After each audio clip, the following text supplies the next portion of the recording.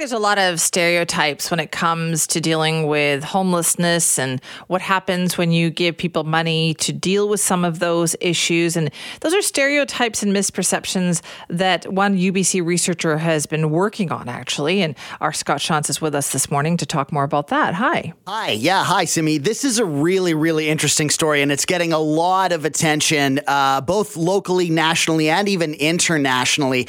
So a group of researchers at UBC have been looking into like our bias towards unhoused people and what actually can make a difference in the lives of unhoused people. And essentially, I'll just give you the quick Coles Notes version. What they did is took a group of 50 unhoused people and gave each of them $7,500. That total is $375,000. So that's how much they spent on giving a group of unhoused people this money to see what they would do with it and how it would improve their quality of life. Now, before we tell you what sort of happened, they also surveyed a large group of people about what they thought these people would do with the money. 81% of people right away thought drugs, booze, alcohol, I don't know, like just basically are going to spend it on, the things that have kept them in these unhoused sort of cycles. But that is not the case. In over 90% of the cases, that led to a dramatic reduction in being in the unhoused lifestyle. So essentially people spent far less days unhoused, less days in shelters. They had money to pay for security deposits, buy resources that they needed, clothing, food, all of those type of things. The same things that you and I would buy if we were, sort of living check to check and needed to spend that money on those type of things. So it's really interesting how it kind of flies in the face. And some follow-up research has even sort of said that despite what the article has found, many of those people who thought that they would spend the money on alcohol and drugs still think that. Even though the research has been done to say that this is not what they're going to spend it on, people still think, well, we're not going to give them money. That's the wrong answer when it feels, it's a small group, 50 people, $7,500 each, but like over 90%, it's pretty clear that like this is what they would use the money for.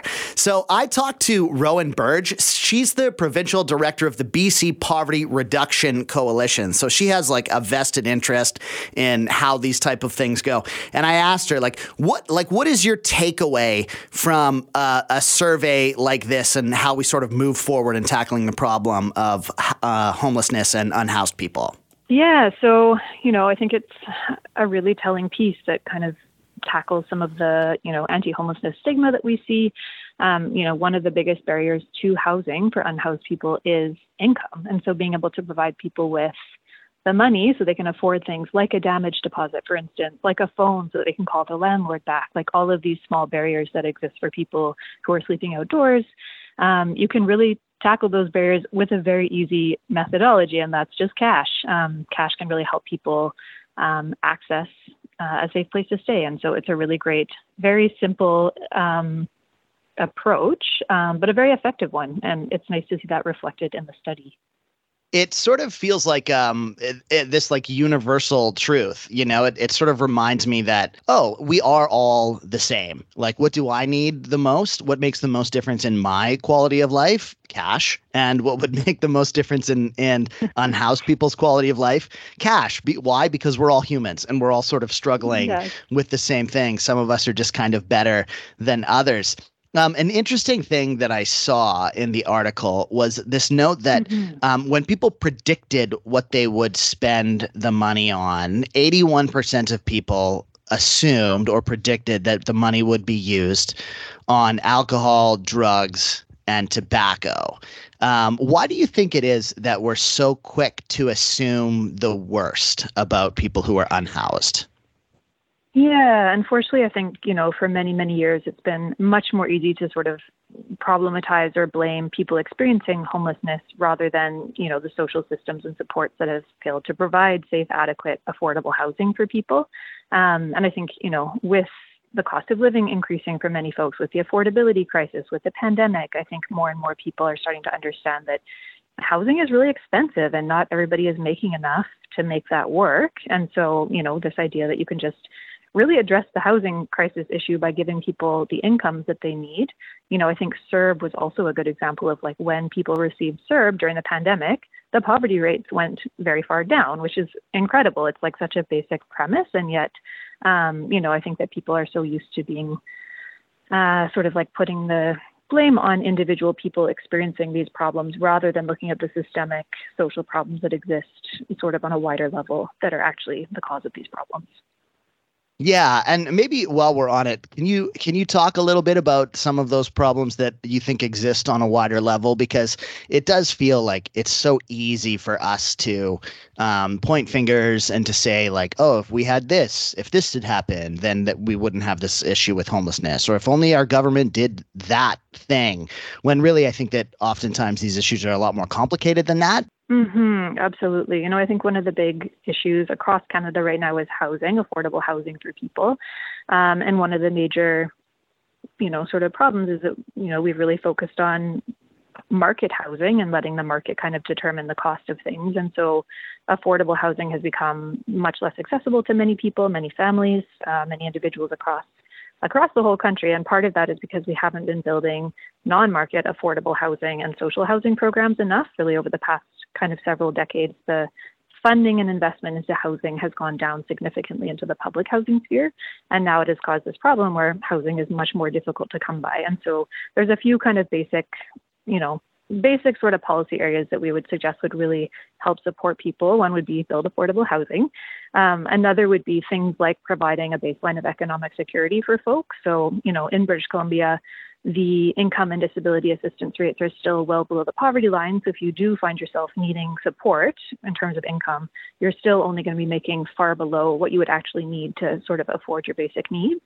But of course, all of these issues are interconnected. And I think it takes investment and a sort of systemic approach to tackle these problems that have been happening and continue to exist over long periods of time now. I found this article kind of like you said, very liberating, empowering.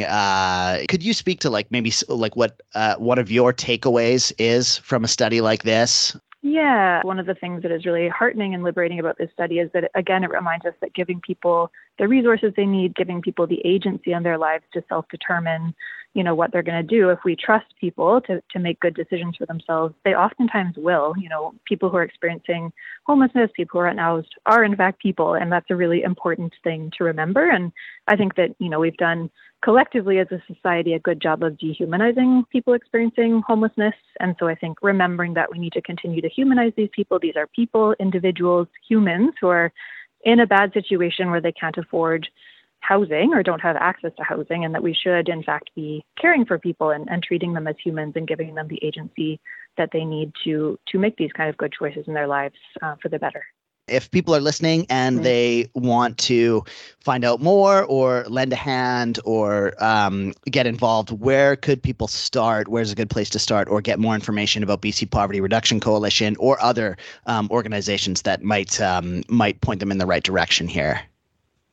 Absolutely, yeah. So the BC Poverty Reduction Coalition has a website. We're on social media. If you just search BC Poverty Reduction Coalition, we'd love to, get folks involved. And then also, there's many organizations doing really good work all across BC and all across other provinces and territories and lands. So I would encourage people to get involved in your local community and connect with, there's many service providers. There's food banks, there's shelters, there's many other opportunities to get involved in your local community as well. So we really encourage people to do that.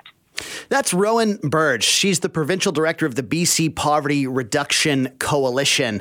And I think that oftentimes, Simi, we look at these issues and we think, oh, it's so complicated. It's multifaceted and we're going to do this and it's not going to work. And we're going to create sustainable housing and people are just going to trash it and blah, blah, blah, blah, blah. When really it's I think that they just need what everybody needs. Right. I'm so curious about this because you're right about people still wanting to believe the original thought. Right. Right? Because I got emails on that. As you were talking about it, I was getting emails from people who say, yeah, I read about it, but I still don't fully believe it. What is that disconnect, do you think? Yeah, I think that we have this unwillingness to forgive people for the fact that they let themselves get into a bad spot.